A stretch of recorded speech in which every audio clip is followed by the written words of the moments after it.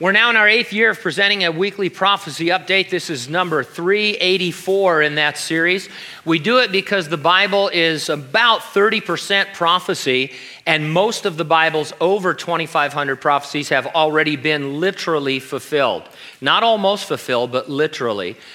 Therefore, we expect the remaining prophecies of the last days to be literally fulfilled as well. That being the case, you should be able to look out into the world and see news and trends that are moving in that direction, and of course you do.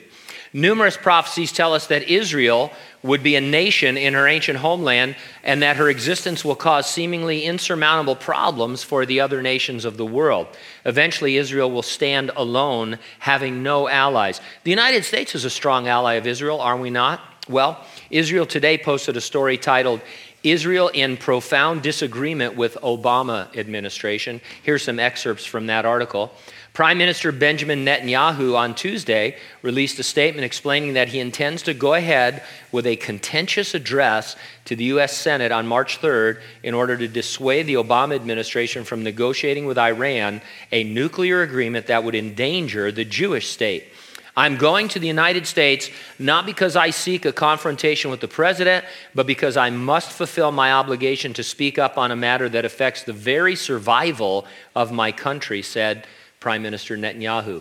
The Obama administration has been irate over Netanyahu's scheduled speech, and a number of top Democrats, including Vice President Joe Biden, have announced they will not be present for the Israeli leader's appearance.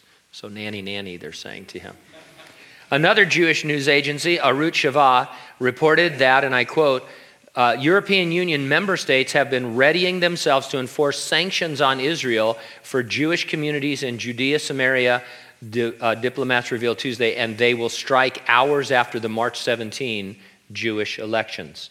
Speaking of Europe and the Jews, according to the Weekly Standard, and again I quote, Europe's Jewish population continues to decline. There are now approximately 1.4 million Jews living in Europe compared to 9.5 million in 1939. Only 10% of the world's Jews now live in Europe, and a mere 0.02% of Europeans are Jewish. A month after ISIS terrorists walked into the kosher market in France and opened fire, the Washington Post reported, I quote, "The question is not will the Jews leave France or won't they leave? The question has become when they will leave." Now, none of this surprises us. It is exactly the kind of news, the type of trending you'd expect from reading the prophecies of the end times.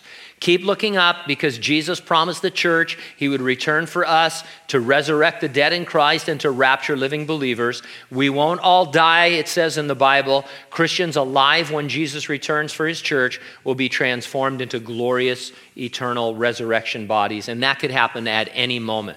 Are you ready for the rapture? If not, you need to get ready and stay ready and keep looking up because ready or not, Jesus is coming.